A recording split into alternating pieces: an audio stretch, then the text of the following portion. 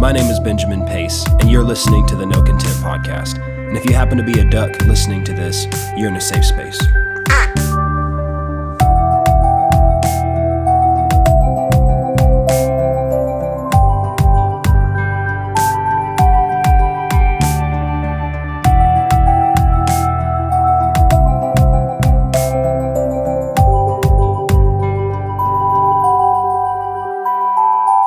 Hey there, welcome to the No Content Podcast. My name is Benjamin Pace, and I hope you are having a wonderful November morning or afternoon or evening, whatever time this may find you. I know there's some people that listen that have told me that they actually fall asleep to the podcast sometime, and which I think is a compliment. You know, I'm glad you people can fall asleep to my voice. It means it's a pleasant voice, you know. But whatever time you may be listening to this, I hope you're having a wonderful November so far, and I'm excited for what we're going to get into on today's episode, and believing for revelation, believing for just seeing new things I haven't seen before, and I'm going to pray real quick. We'll get into the subject, and it's going to be good. Father, thank you for this opportunity to minister your word, Lord. I acknowledge I can't do anything without you, and I'm thankful for your anointing oil, Lord, to minister your word and to teach your word and to get into these treasures, Lord, in your word and to see things that we haven't seen before, Lord. And I just thank you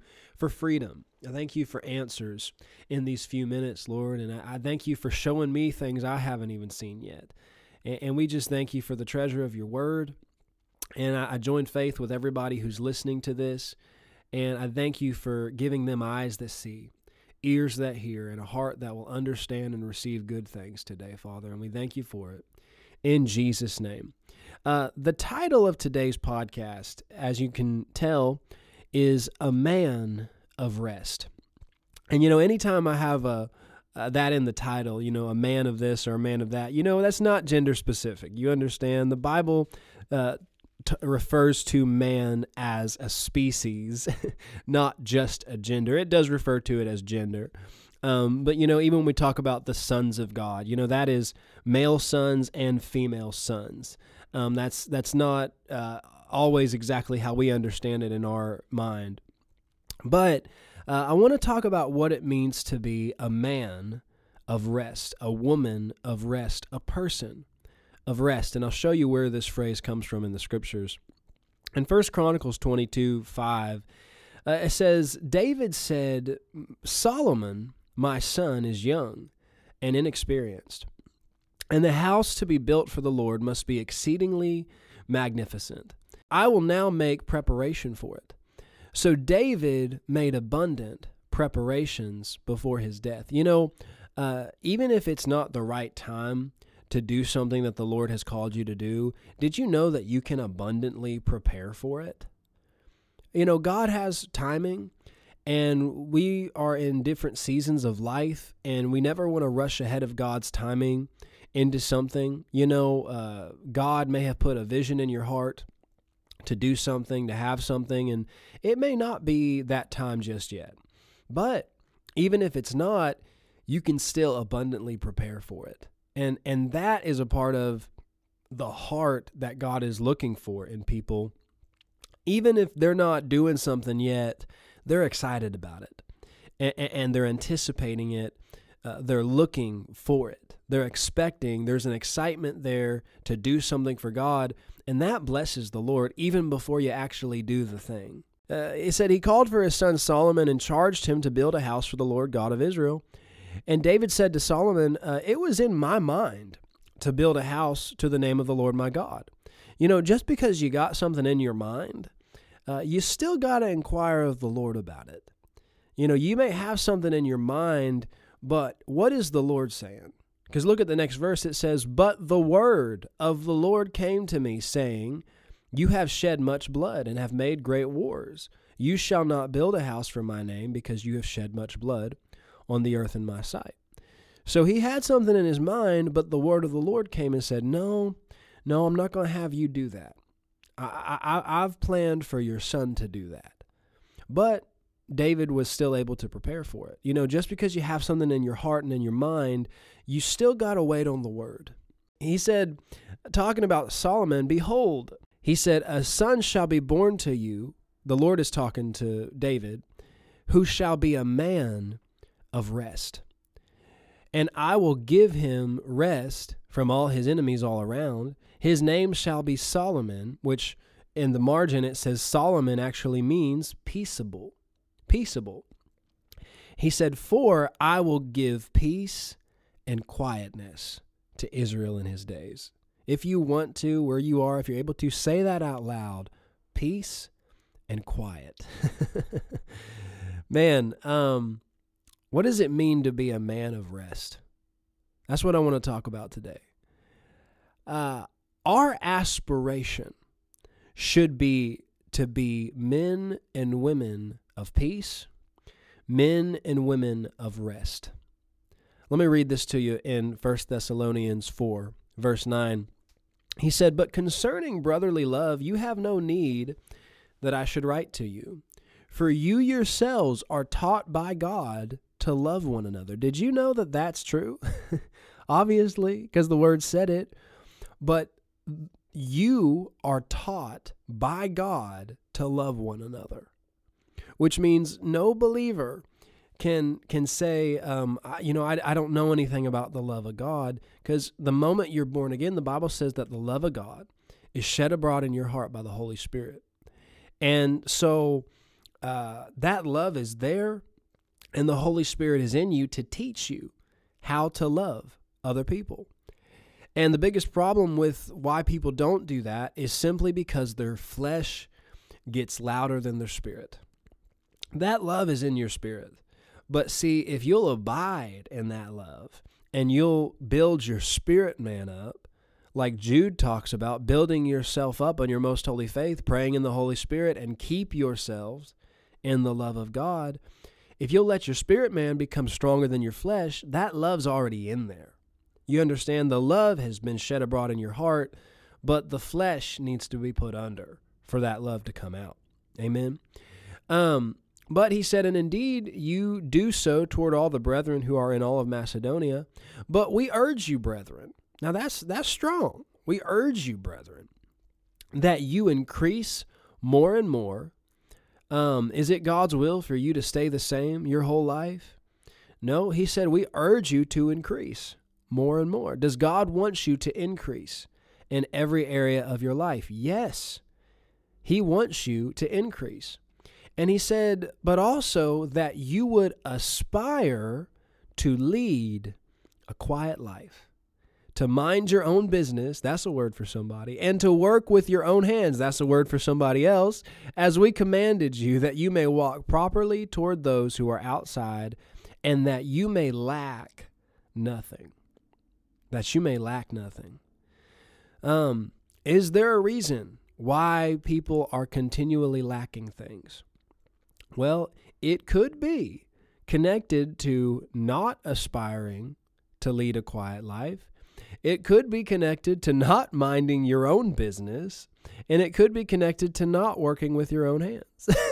Could it be that the reason people are lacking is because they need to get a job? Well, okay, I won't get into that right now, but there's truth in this. That's a whole nother thing. But there's a connection, though, between being a person of rest and being given rest on all sides. That's what he just said about Solomon. There's a connection between being a person of rest and being given rest on all sides, lacking nothing. He said this in James, let patience have its perfect work, that you may be perfect and entire, wanting nothing. And he says it here, that you may lack nothing. Is it God's will that you lack nothing? Oh, come on. He wouldn't be talking to him about this. He wouldn't say, hey, we want you to increase more and more, and we want you to do these things so that you wouldn't lack anything, if it was God's will for you to lack. It's not his will. The Bible says, the Lord is my shepherd, I shall not want. The condition of the sheep reflects the nature of the shepherd. But here's the thing I think people miss with that. He said the thief comes to steal, kill, and destroy, but I have come that they would have life and have it more abundantly. And people will say, well, that's what I don't understand. I'm his sheep, and why am I in this condition? I'm his sheep. Shouldn't I be doing better? Shouldn't I have more? Why am I still dealing with this? Well, hold on a second, honey. Who are you following? See, a shepherd doesn't force the sheep to follow him. He leads. And the sheep can follow him or not follow him. And you can choose to follow a stranger's voice, or you can choose to follow your shepherd's voice. And so if you're lacking and you're struggling and you got ribs sticking out and things are not good, well, is it possible that you hadn't been completely following the voice of your good shepherd? Because the Lord is my shepherd. I shall not want, but he leads me beside still waters. You understand? He leads me into green pastures, which means I've got to follow him into the green pastures. So yes, if I follow the shepherd, then I'm not going to be emaciated. I'm not going to be lacking in all these different areas. He's a good shepherd. He's going to provide for me. But the question is, am I following him? And so that's what we got to bring it back to. But God doesn't want you to lack. He doesn't want you to be without. He wants you to have peace. Peace, shalom in the Old Testament, it means nothing missing, nothing broken, nothing lacking. That's his will for you. Amen. But this is connected to being a person of peace and a person of rest. Amen. Look at this in 1 Timothy 2, verse 1. He said, "Therefore I exhort, first of all, that supplications." Now this has to do with priorities. I've talked about priorities a lot on the podcast. Priorities. Well, what did he say? First of all. He said, "I exhort, first of all, that supplications, prayers, intercessions, and giving of thanks be made for all men, for kings, and for all who are in authority, that we may lead a what? A quiet and peaceable life." You could say, if you were going to translate this the way the Old Testament translated it, you could say that we may lead a quiet and Solomon life. Well, hey, did Solomon lack anything? I know he got off in the end, and he got away from the Lord, but in the beginning, the Bible says that Solomon sought wisdom to lead God's people. And God was so pleased with it that he said, not only am I going to give you wisdom, but I'm also going to give you riches and wealth and all these other things. And so he sought the heart of God, and God added all these things to him. Does that sound familiar? Well, we're going to see something here in a second, but there's a connection between being a person of rest and seeking to please the Father. That's what we're going to see here. And Solomon pleased God with his request, and God added all these things to him. He didn't lack anything. Well, you could say, that we may lead a quiet and Solomon life, especially in the early days. Solomon had wisdom. Solomon had resources. Jesus said God clothes the field even more than he did Solomon. So we know Solomon had good clothes. You understand? So this is all connected to this quiet and peaceable life in all godliness, that you not lack anything. Do you see that? And he said, in reverence for, watch this, this is good and acceptable in the sight of God our Savior. I want to highlight that to you. It's good and acceptable in the sight of God our Savior that we lead a quiet and peaceful life without lack. Amen. Glory to God. That's pleasing to him. It's good and acceptable in his sight. Psalm 35 says he delights in the prosperity of his servant. But in this verse, it's attached to a specific instruction. And it's also attached to having the right priorities, which in this case is praying for your leaders, praying for people. Is that important to God? Is prayer important to him? Now, we don't put our faith in prayer in general, but we pray to our Heavenly Father in the name of Jesus, and we know that when we do that, things change and things happen. And is it important to him? Yes. Jesus said, I'm telling you this that you may pray and not faint. Keep praying and don't faint. And so it's important. Jesus said about the temple, my house shall be a house of prayer. And so prayer is important to the heart of God. Well, if you have your spirit knows you need to pray, but you're not praying, it's hard to rest. And it's hard to be at peace. And one of the reasons why I think people are not at peace and not at rest is because they're not taking time to pray. They're not taking time to yield to their spirit in that way. And there's a rest and a peace that comes with that. But did you know that prayer also paves the way for things to run smoothly in your life? And the more you take time to pray over things and to yield to the Spirit in prayer, it can cause things to become quiet and peaceful in your life. And a lot of times the reason why things are so chaotic is because people aren't taking time to pray. But we're going to get into this in a minute. That doesn't mean you got to spend all day and all night praying every day. We're going to talk about that here in a minute. But prayer is important to the heart of God. But the ultimate result is what I want to highlight to you, and that's you leading a quiet and peaceful life in all godliness. Look at this in Isaiah 30, verse 15. It says, "For thus says the Lord God, the Holy One of Israel, in returning and rest shall you be saved." In returning and rest shall you be saved. In quietness and in confidence shall be your strength. Amen. Returning, rest, quietness, confidence. What is confidence? It is steadfastness. It's boldness, but it's also strength. It has to do with strength.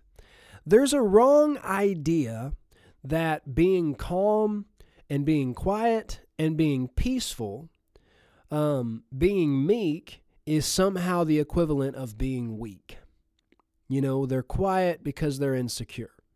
They're quiet because, they don't feel good about saying anything. Well, that's true of some people, but did you know there's a lot of people who talk because they're insecure? Uh-oh. There's a lot of people you can't get them to shut up because they're insecure. What would that be?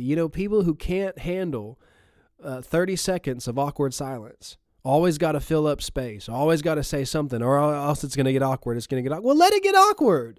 Be better to not say the wrong thing. The Bible says in the multitude of words, there wants not sin. There lacks no sin in the multitude of words. Jesus was this way. He was not quick to speak. The Bible says be quick to hear and slow to speak. Amen. And being calm, being quiet, being peaceful, being humble is not weakness. It's not weakness. And being loud and proud and forceful is not being strong. In fact, the opposite is true. The strongest people are those who learn to stay quiet when they're pressed to say something, and those who stay still when everyone is moving around like ants, and who stay calm when everybody else is upset. People who stay at rest when everybody else is losing it. That is being strong. Amen? And it's not only being strong, but it's an evidence of being strong in the Lord. Because see, your strength will only take you so far, but you can tell when somebody's resting in God and relying on God, because that's the fruit that it produces. They're peaceful, they're quiet. Doesn't mean they don't have anything to say, but they're not pressed into talking. You understand? And that quietness, that confidence, that's where your strength is. Do you see the connection there?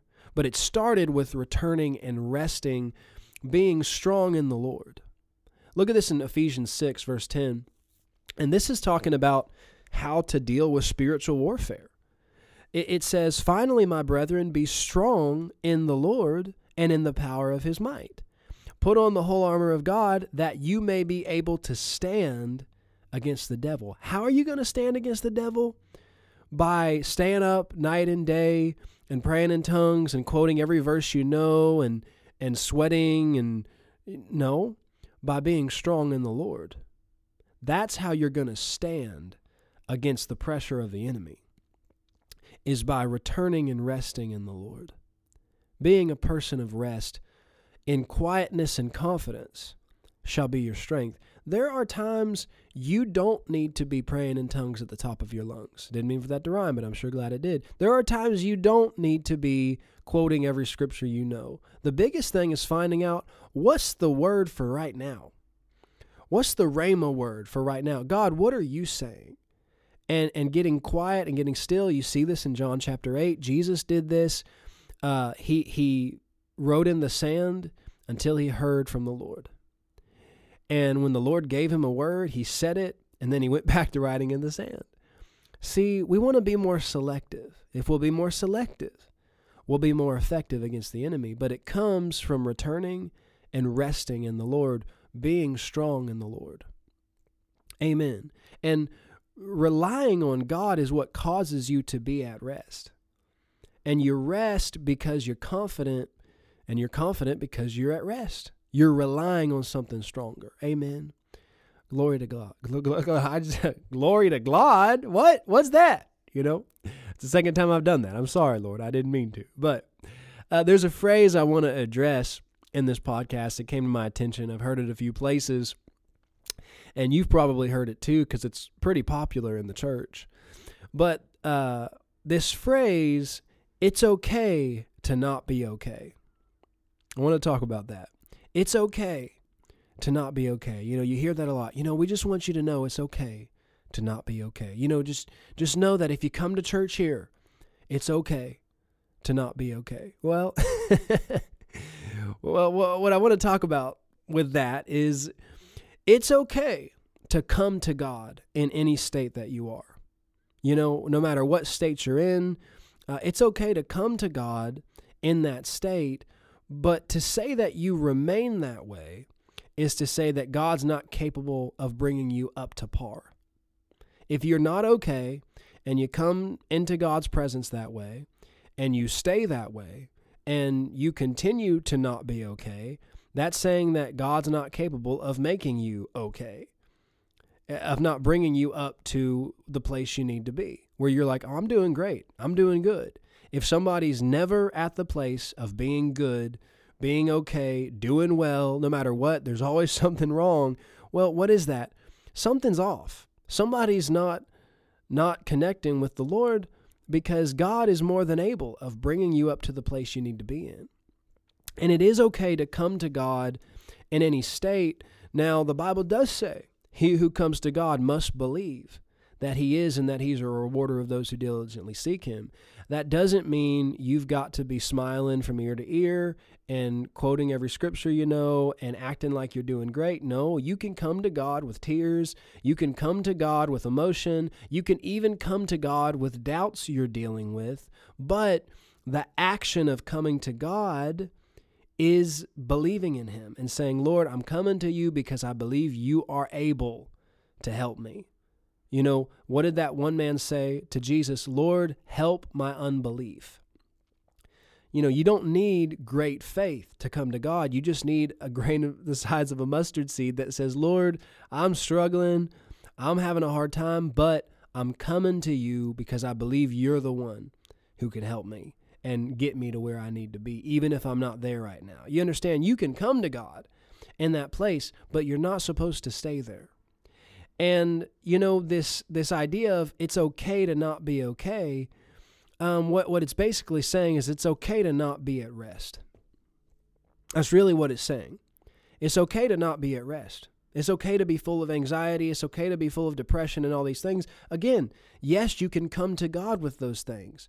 But if you're staying that way, something's wrong. Because in his presence is fullness of joy. You're not supposed to stay that way. It's not okay to stay that way. Are you listening? It's not okay to stay that way. And if there's no rest, there's no faith. And without faith, it's impossible to please him. Now, we come into his presence to get the rest that we need. But again, if you never graduate into that place, well, he said, let us labor to enter into that rest. Returning to God is getting in faith because you are getting into rest.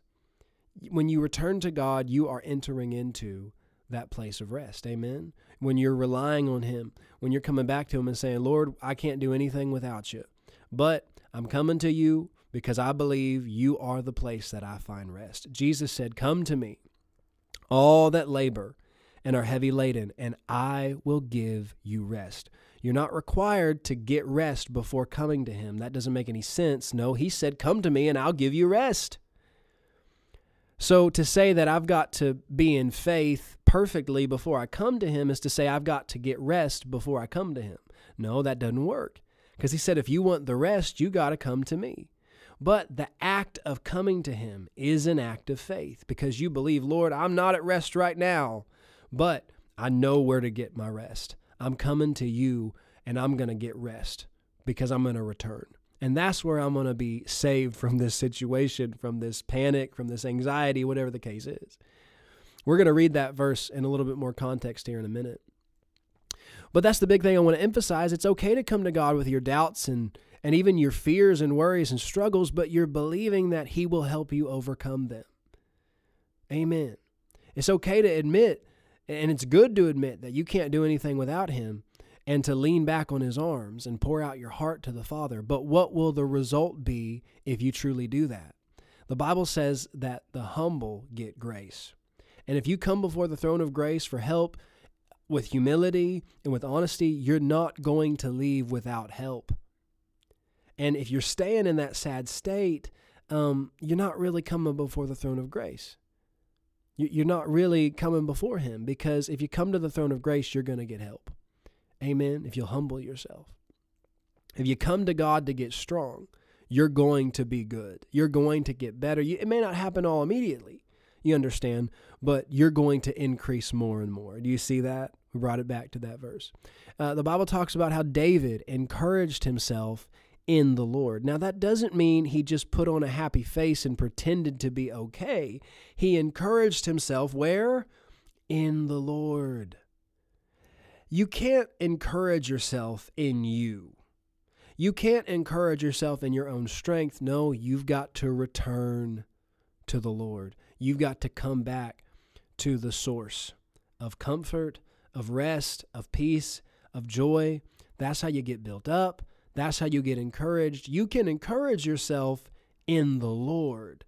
You can't encourage yourself in yourself. That doesn't work. You can pretend, but it's not real encouragement, and you're running on fumes. No, you got to come back to the source. Amen. Glory to God. Let's read that verse I was just talking about. In talking about aspiring to be at rest and being a man of rest, we got to look at the ultimate example of being a man of rest. We need to look at the man of rest. Amen. Let's look at the man of rest to get this example that we need to follow. In Matthew 11, let's actually back up to verse 25 before we get into the next part. It says, at that time, Jesus answered and said, I thank you, Father, Lord of heaven and earth, that you have hidden these things from the wise and prudent, I think that should be in quotation marks, and have revealed them to babes. You've revealed them to the little ones. What does that mean? Why would it say he's revealed himself and revealed these things to the little ones? Because you have to be like a little child to receive the kingdom of God. There's a humility, there's a reliance there. That's what it is. Children are reliant on their parents. And he said, this revelation I'm about to give you, little kids understand it. God reveals this revelation to the little ones. Amen. And it said, even so, Father, watch this, for it seemed good in your sight. What did he say in 1 Timothy 2 about leading a life of peace and quiet? It said that this is good and acceptable in God's what? His sight. It's acceptable to him. He enjoys this. This pleases him. It pleases him to reveal these things to babes, to little ones. He said, all things have been delivered to me by my Father, and no one knows the Son except the Father, nor does anyone know the Father except the Son, and the one to whom the Son wills to reveal him.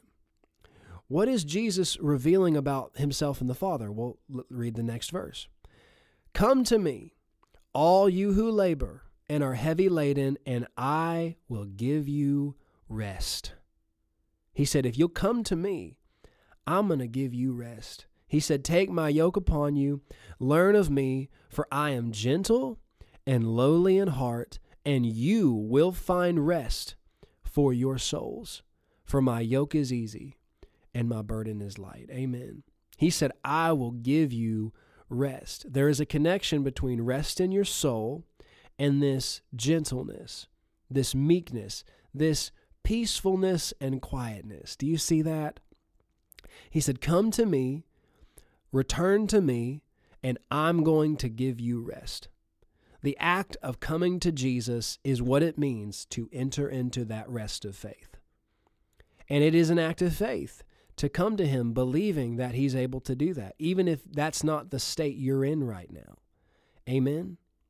And if you don't believe that's true, well, no, you can't please God that way, because you're acting like you're coming to God, but you're not receiving from him, because all you're doing is complaining and talking about how bad it is and how it's never going to get any better. And that can't please him. You're acting like he's not able to make you okay. You're acting like he's not able to bring you up to par. It's okay to not be okay. That's saying that you can come into God's presence without believing that he is, and that he's a rewarder of those who diligently seek him. No, it's okay to come that way. It's not okay to stay that way. Amen.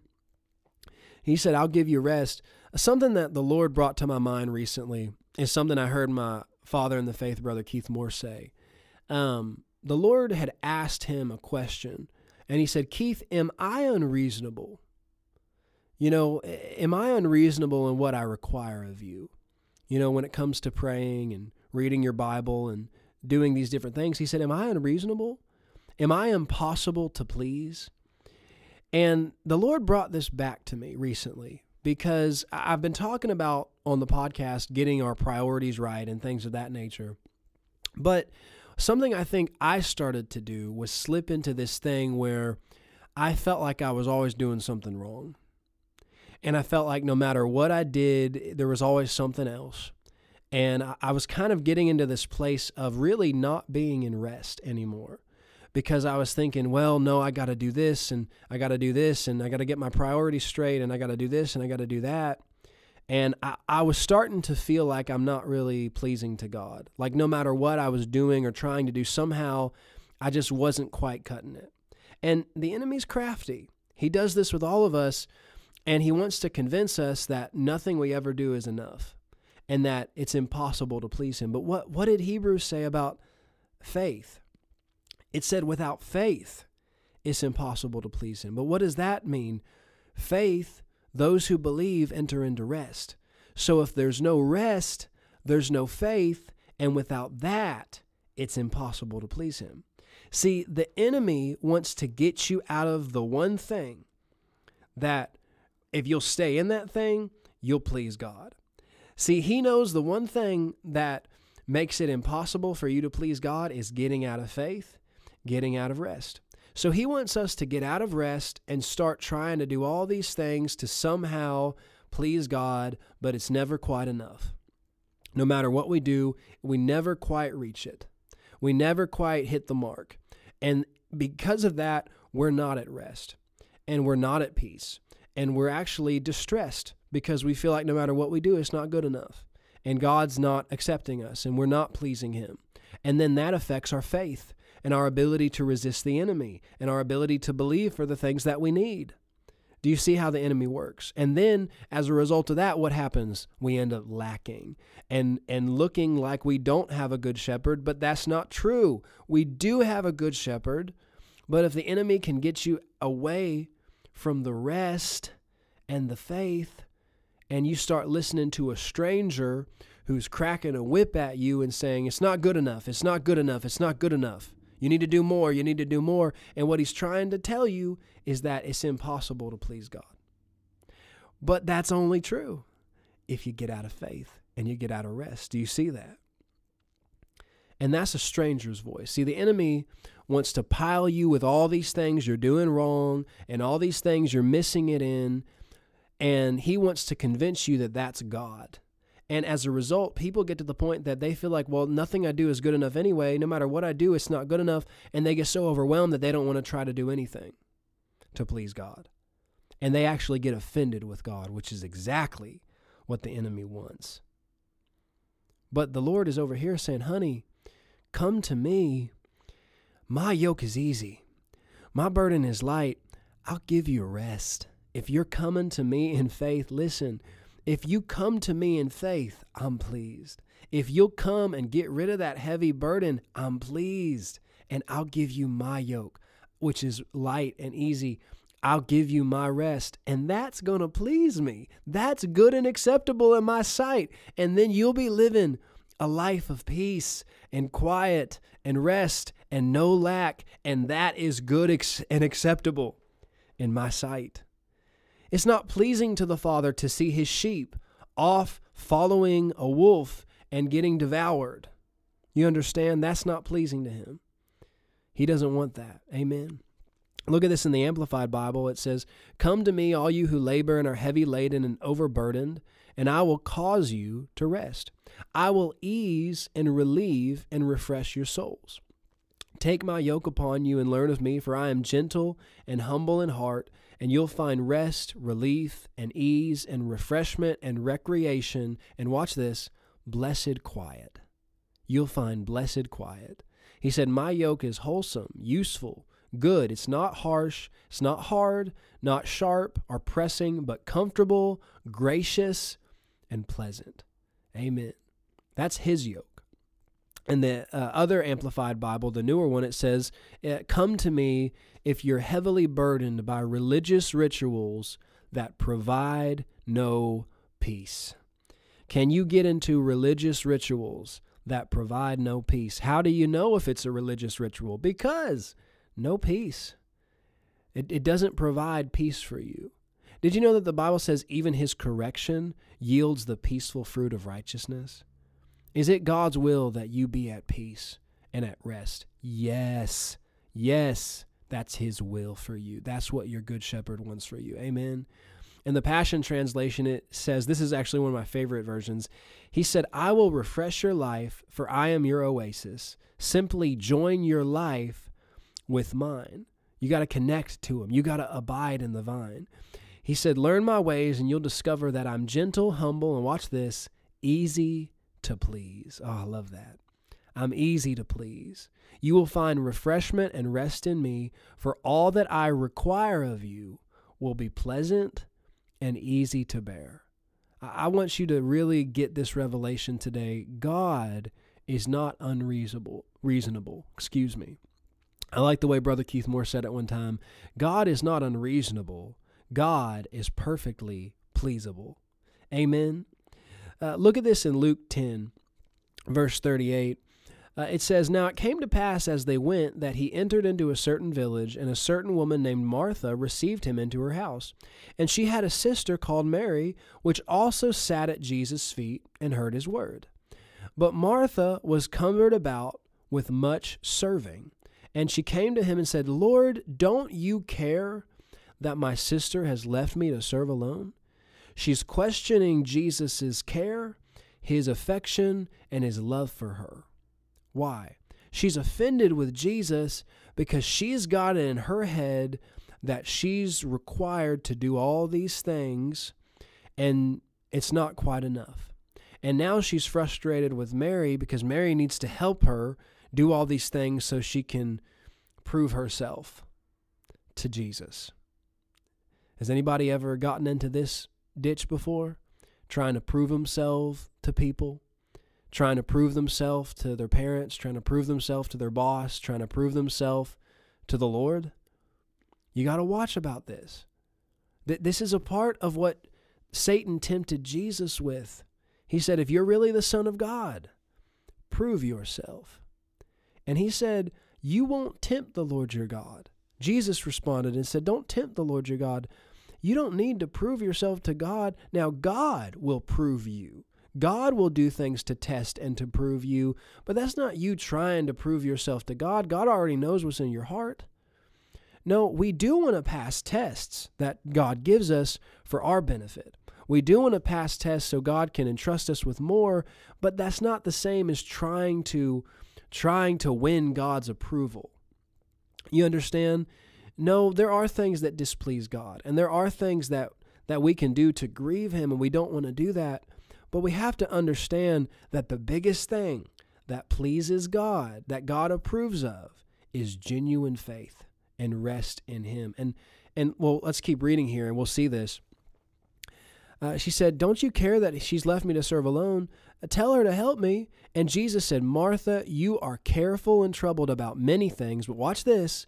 One thing is needful, and Mary has chosen that good part that won't be taken away from her." Now here it is right here. Peace literally means one. It literally means to set something at one again. And when God's dealing with you about something, He is not going to bombard you with 1,000 things you're doing wrong. Are you listening? God is not going to bombard you with 100,000 things you're doing wrong, and it's never good enough. And as soon as you get one thing fixed, He's like, "Well, yeah, but you didn't do this." And then you get that fixed, and He's like, "Yeah, but you didn't do this." "Well, you're not tithing enough." "Well, you're not doing this enough." "Well, you're not doing that enough." "Well, what about this? What about this?" No, that is the enemy. That's a stranger talking to you. No, He said, "Martha, dear, calm down. Hush up. One thing is needed right now." And Mary chose the one thing that she needs. Where did Mary find the one thing that mattered most right now? In rest, in peace, in coming and sitting at the feet of Jesus. Amen. That's where she found that one thing. But Martha is careful and troubled about all these other things. And Jesus said, Martha, one thing is needful. In other words, there's one thing that God may be trying to talk to you about. There's one thing that God may be dealing with you about, but the enemy wants you so overwhelmed with all these other things, trying to prove yourself, trying to be up to par, never feeling like you're good enough, never making it, so you miss the one thing that if you'd get that thing right, you'd find rest. Are you listening? The one thing for right now. And people do this with each other. They judge other people because of where they're at. But listen, do you know what God's dealing with them about right now? You may see something in somebody else's life and think, well, that's not right, and they need to change that, and they need to do that, and they need to do this. But listen, what if at the moment God's dealing with them about something else that's more important? But you're wanting to nitpick all the little things. You understand? That you think are such a big deal, and maybe they are important, but are they the one thing that's needful right now? You know, for instance, if somebody's not born again, is the most important thing to talk to them about tithing?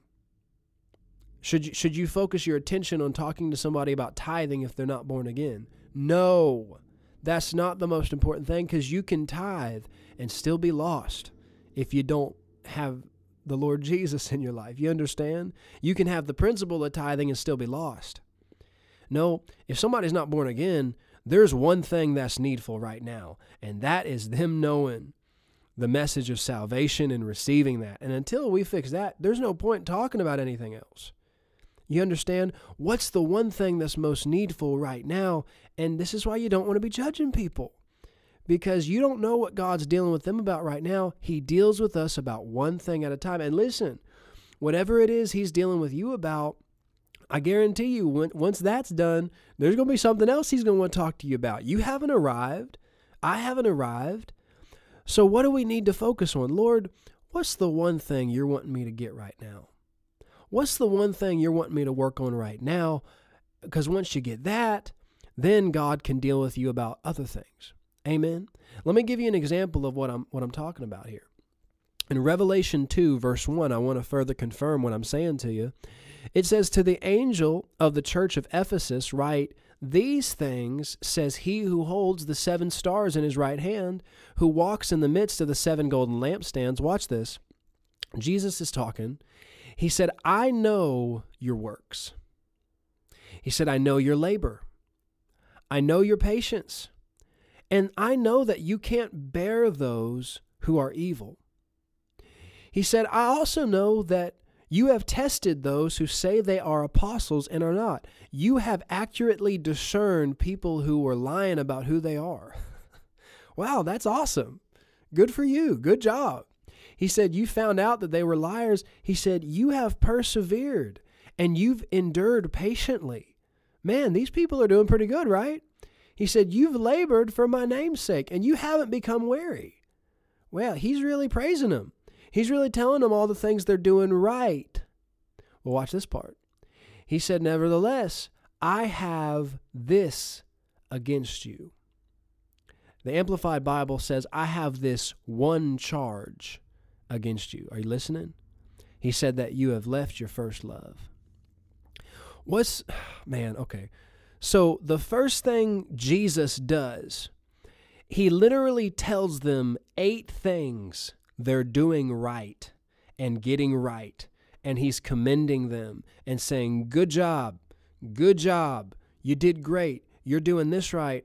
There's one thing I need to talk to you about. Come on, are you listening? He said, we need to work on what's happening with you and your first love, which is, of course, him. He said, you're doing all these things right, but you're not spending time with me like you used to. You're not enjoying my presence the way that you used to. Your affection for me isn't where it was before. You're doing all the works, and that's great, but something's off in the heart. Now, first of all, this shows that you can be doing all those things, but the most important thing to God is your heart and your love for him. That's what he's the most concerned about. That's what's most important to him. That's the one thing that is a priority to him. Are you listening? Even if you're serving and working and doing all these other things, that's not the biggest priority to God. The biggest priority to him is your relationship with him. Are you listening? But we also see that he's not telling them 25 things they're doing wrong. Do you see that? But see, that's the way the enemy wants you to think it is. The enemy is the one who's going to bombard you with 85 things you're doing wrong and say, well, yeah, I guess you're doing that okay, but really that's not even okay. That's not good enough either, and you're doing this wrong, and you're listening to the wrong music, and you're watching the wrong this, and you're doing this, and you're doing that, and you're doing that. And listen, that may be true. There may be other things in your life that are not totally right that you don't see yet, but God's going to deal with you about one thing at a time. And if you'll get that right, and if you'll listen and submit and obey about the one thing, then you're going to move on to the next thing, and that's how you increase and grow in him. But my point is, he's not unreasonable. He's not bombarding you with all these things you're doing wrong. He's not impossible to please. Are you listening? He's not impossible to please. He said, one thing I have against you. We need to talk about this one thing.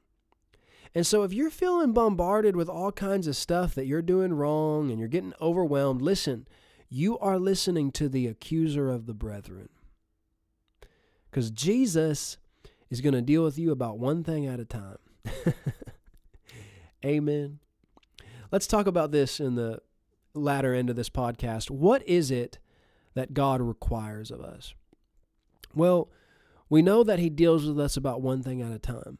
You know, in Timothy, he talked to us about praying and the importance of prayer. But really, what I would boil it down to is these two things. God wants us to walk in the light that we have and do what we know to do. He wants us to walk in the light that we have. That has to do with the one thing. And what I would include in that is putting God first place in our life. Putting God first place, walking in the light that we have, that's really what sums up what God requires of us. Is that hard? Is that mysterious? Is that complicated? Listen, is seek ye first the kingdom of God and his righteousness, and all these things will be added unto you. Is that complicated? No, but the enemy wants to complicate things. He wants to make it seem like you can't ever really figure out what's going on. You can't ever really figure out what God's saying. It's always something that's kind of mysterious and out here, and maybe if you'd pray and fast for 25 days, you might kind of get a glimpse of it, but really you're still not going to know it, and you're never quite doing it. There's always something else. Do you see the trap in that? But what did he say in Ephesians? He said, don't be unwise, but understanding what the will of the Lord is. He prayed in Colossians that we would be filled with the knowledge of his will. So, no, that's a lie from the enemy. He wants you to believe you can't ever quite get a grasp on what it is God wants you to do. And you're never quite pleasing him. You're never quite there. It's a trick. It's a trap of the enemy. No, Romans says that the word is near you, even in your heart and in your mouth. The Bible talks about the simplicity that's in Christ. Paul talked about this, not being moved away from the simplicity that's in Christ. And he's referring to Adam and Eve in the garden when he said that. You know, they had a clear direction from the Lord. It was simple. They knew, but the enemy tried to come in and complicate it. You understand? And that's what he tries to do with all of us. Look at this in Micah 6, verse 7. It says, "Will the Lord be pleased with thousands of rams, 10,000 rivers of oil? Shall I give my firstborn for my transgression and the fruit of my body for the sin of my soul?" What's he saying? No, that's not what pleases him. That's not what he finds good and acceptable. Watch this. It says he has shown you, oh man, what is good. He has shown you. What does that mean? It said that God revealed these things to babes. He has revealed these things to babes. He's already revealed something. God's not withholding light from you. He's not withholding revelation. Listen, God has already shown you something. Are you listening? And if you walk in the light of what he's already showed you, it would simplify things and you could rest and it would cause you to see more and to see the next thing. It says he's shown you what is good, and what does the Lord require of you but to do justly, to love mercy, and to walk humbly with your God. Is that complicated? Is that hard? Something that the Lord spoke to me years ago is I was really getting into a mess with these kinds of things. I was actually fasting a lot. And I got to the point that I felt like I was never fasting enough. And anytime I would eat something good or something yummy or whatever the case is, I almost felt guilty, like I was missing it. I wasn't being spiritual enough. And I got into this place where I really was full of anxiety and I wasn't doing great. I had lost my joy and I was always fasting. It seemed like I was always fasting, and I never enjoyed fasting. I never wanted to fast, but I was always fasting and not eating a lot, and I lost some weight. And I thought, well, I gotta do more. I gotta please God. I gotta do this. I gotta do that. And the Lord spoke to me. He actually spoke to me through somebody close to me and said, "Ben, you need to rest in your walk with me." Oh, come on. That's a word. Thank you, Lord. You need to rest in your walk with me. What does that mean? It means I'm not living like God can't be pleased. And I'm not acting like my good shepherd is unreasonable and requiring all this stuff of me. No, I wake up saying, God, what's the one thing you want me focusing on today? Lord, what's the one thing that would please you the most today? What's the one thing that would minister to you the most today? Lord, help me to see and know the one thing. And when you know the one thing, you can be at peace. You can be at rest because God's not asking you to do something impossible. All he's wanting is first place in your life. He's saying, return to your first love. Let me have the place in your life you had before and just walk in the light of what I've shown you. Do you see that? God's not requiring you to do something he hadn't told you to do. He hadn't shown you to do. It's simple. It's easy. God wants you to be a man or a woman of rest. Amen. Glory to nod. Gosh, glory to nod. First I said glory to God. Then I said glory to nod. These sound like false gods. Now I'm not saying that. No, Lord, you know my heart. You know what I meant. If I pray in tongues, maybe I'll be able to speak in English, Thank you, Lord. Glory to God. I said it. Psalm 131 verse 1 says, Lord, my heart is not haughty. My eyes are not lofty, neither do I exercise myself in great matters or in things too high for me. Surely I have behaved and quieted myself as a child that is weaned of his mother. Amen. My soul is as a weaned child. What did he say? God reveals these things to babes, to children. Children get the revelation of, come to me, all you who labor and are heavy laden, and I will give you rest. Recently I was visiting my sister and my nephew who just turned 1, and he was asleep, and my mom had to get up and go do something, so I held him for just a minute, and so he was asleep on my shoulder, and, he was completely at rest, and he was completely relaxed, leaning on me, putting all his weight on me, and when he was sitting there sleeping, I felt like the Lord spoke to my heart, and he said, Ben, Clay's not thinking about the rent payment next month. Clay's not thinking about, the van needs new tires. Clay's not thinking about all these things that are too high for him. Do you see that? He's not exercising himself in things that are too great for him. He's resting. He's sleeping. Now, I'm not saying we're supposed to just sleep all day. You understand. But spiritually, we're supposed to stay in this place of rest, relying on the Lord like my little nephew was relying on me. I felt like the Lord just spoke to my heart and said, Ben, this is what I want you to do with me. I want you to rest in me, to rest upon me. That's where faith is. And listen, that's pleasing to God. It pleases him when you climb up and rest your head on his shoulder and say, God, I trust you. I don't know how this is going to happen. I don't know where this is coming from. I don't know how we're going to do this, but Lord, I'm just going to rest in you. I'm just going to trust in you. Amen. That is pleasing to the Father. And God's not making things complicated. He's not making things hard on us. As people used to say to Brother Kenneth Hagin, you just make it too easy for people to get saved. You make it too easy for people to receive salvation. And he'd always say, I didn't make it easy to be saved. God made it easy to be saved. Amen. And some people want to make it almost impossible to truly be saved. No, it's not hard to be saved. It's not hard to stay saved. You understand? In fact, God made it hard to not be saved after you've been saved. No, God's not making things hard on humanity. It's not making things hard on us. Yes, there's persecution and there's trials, but how do you overcome that? By relying on the greater one that's on the inside of you. For just a second, I want to talk about something that causes people to not be at rest. Over in 1 John 3:18, it says, My little children, let us not love in word or in tongue, but in deed and in truth. And by this we know that we are of the truth and shall assure our hearts before him. That's confidence. For if our heart condemns us, God is greater than our heart and knows all things. Beloved, if our heart does not condemn us, we have confidence toward God. And whatever we ask, we receive from him because we keep his commandments. And watch this, do those things that are pleasing in his sight. What did he talk about in Timothy? This is good and acceptable in the sight of God our Savior.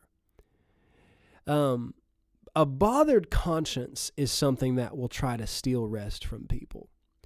If you know you're supposed to be doing something or not doing something, and you're doing it or not doing it, and you know that you're not walking in the light that you have, it bothers you and it hinders your confidence, it hinders your rest.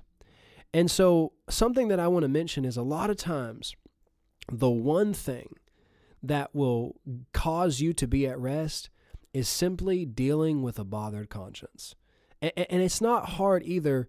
Again, the conscience has to do with what you know, so you can't have a bothered conscience about something you don't know. You understand? Now, you can feel guilty and not know why, and that's not your conscience. That can be the enemy just trying to throw stuff on you. But if it's your conscience, well, how do you know it's your conscience? Because you know. Your conscience is about what you know, so you can't say you don't know if it's your conscience because it's what you know. You understand? So if you know there's something that you've done and that's not right, I shouldn't have done that, I shouldn't have been a part of that, and it's trying to bother you, listen, it's not hard. Just repent and get it clear with him. Get it right. Make it right with him. And if you'll stop letting that sit on you and you'll receive forgiveness and cleansing and confess it and forsake it, you can get back into the light. If you feel like you're in the dark, it's simple. Somewhere you got away from the light. You understand? And he goes on to say in verse 23, this is the commandment, that we should believe on the name of Jesus Christ and love one another as he gave us commandment. He said, this is the commandment. In other words, God's not hiding the commandment from you. He's not making it hard on you. I'll say it to you this way. If I get my conscience right, I'll walk in the light. If I get my conscience right, I'll walk in the light. And what am I going to find in the light? I'm going to find rest. Lastly, in Psalm 25:9, it says, the meek will God guide in judgment, and the meek will he teach his way. All the paths of the Lord are mercy and truth, unto such as keep his covenant and his testimonies. For your name's sake, O Lord, pardon my iniquity, for it is great. What man is he that fears the Lord? Him shall he teach in the way that he shall choose. And watch this, his soul shall dwell at ease. Oh, glory to God. His soul shall dwell at ease. You look that word up, it means to dwell confidently. It can also mean to lodge in goodness. It's like you're staying at a 5-star hotel. You understand lodging in goodness, dwelling at ease, entering into rest. Dwelling at ease. You know, God's presence is what gives us rest. Coming into his presence, dwelling in his presence. What did David say in Psalm 27? One thing I have desired of the Lord, and that will I seek after, to enter into your sanctuary, to behold the beauty of the Lord. Get in his presence. That's the one thing. Many times, that's it. That's the one thing you need to do is get in his presence, because in his presence, you see light. In his presence, you get rest. And that should be what we're always seeking, is his presence. Moses said, if your presence doesn't go with us, don't send us. But God came right back and said, Moses, my presence will go with you, and I will give you rest. If you'll prioritize and pursue above all else your relationship with the Lord and his presence, and in that place say, Lord, what's the one thing you'd have me do? What's the one thing you'd have me focusing on right now? What's the one thing that's most important to you right now? What is the one thing that would be the most pleasing in your sight? And listen, if you'll do that, I guarantee you, you will find yourself at peace, at rest. You will be a man or a woman of rest. I hope you got something good out of this podcast today. Let me pray for you. Father, I thank you for everybody that's listening to this podcast today, Lord, and I ask that you would minister this restful anointing to them, Father, and these precious words from the scriptures of rest to them. Lord, I pray that you would just fill them with your presence, fill them with your love, pour yourself out on them, and let them just get that revelation that you desire them to be at rest and at peace, lacking nothing, Father. And I just thank you for that. Father, I pray for anybody who's listening that has not received you or doesn't know you, Father. I pray that you would draw their heart to you.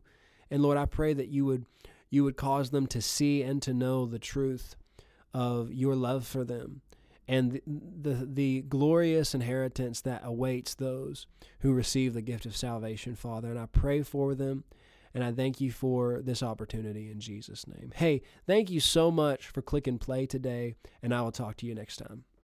Thanks again for listening to the No Contempt podcast. Remember that Jesus loves you, he loves everyone else, and please don't forget to feed the ducks.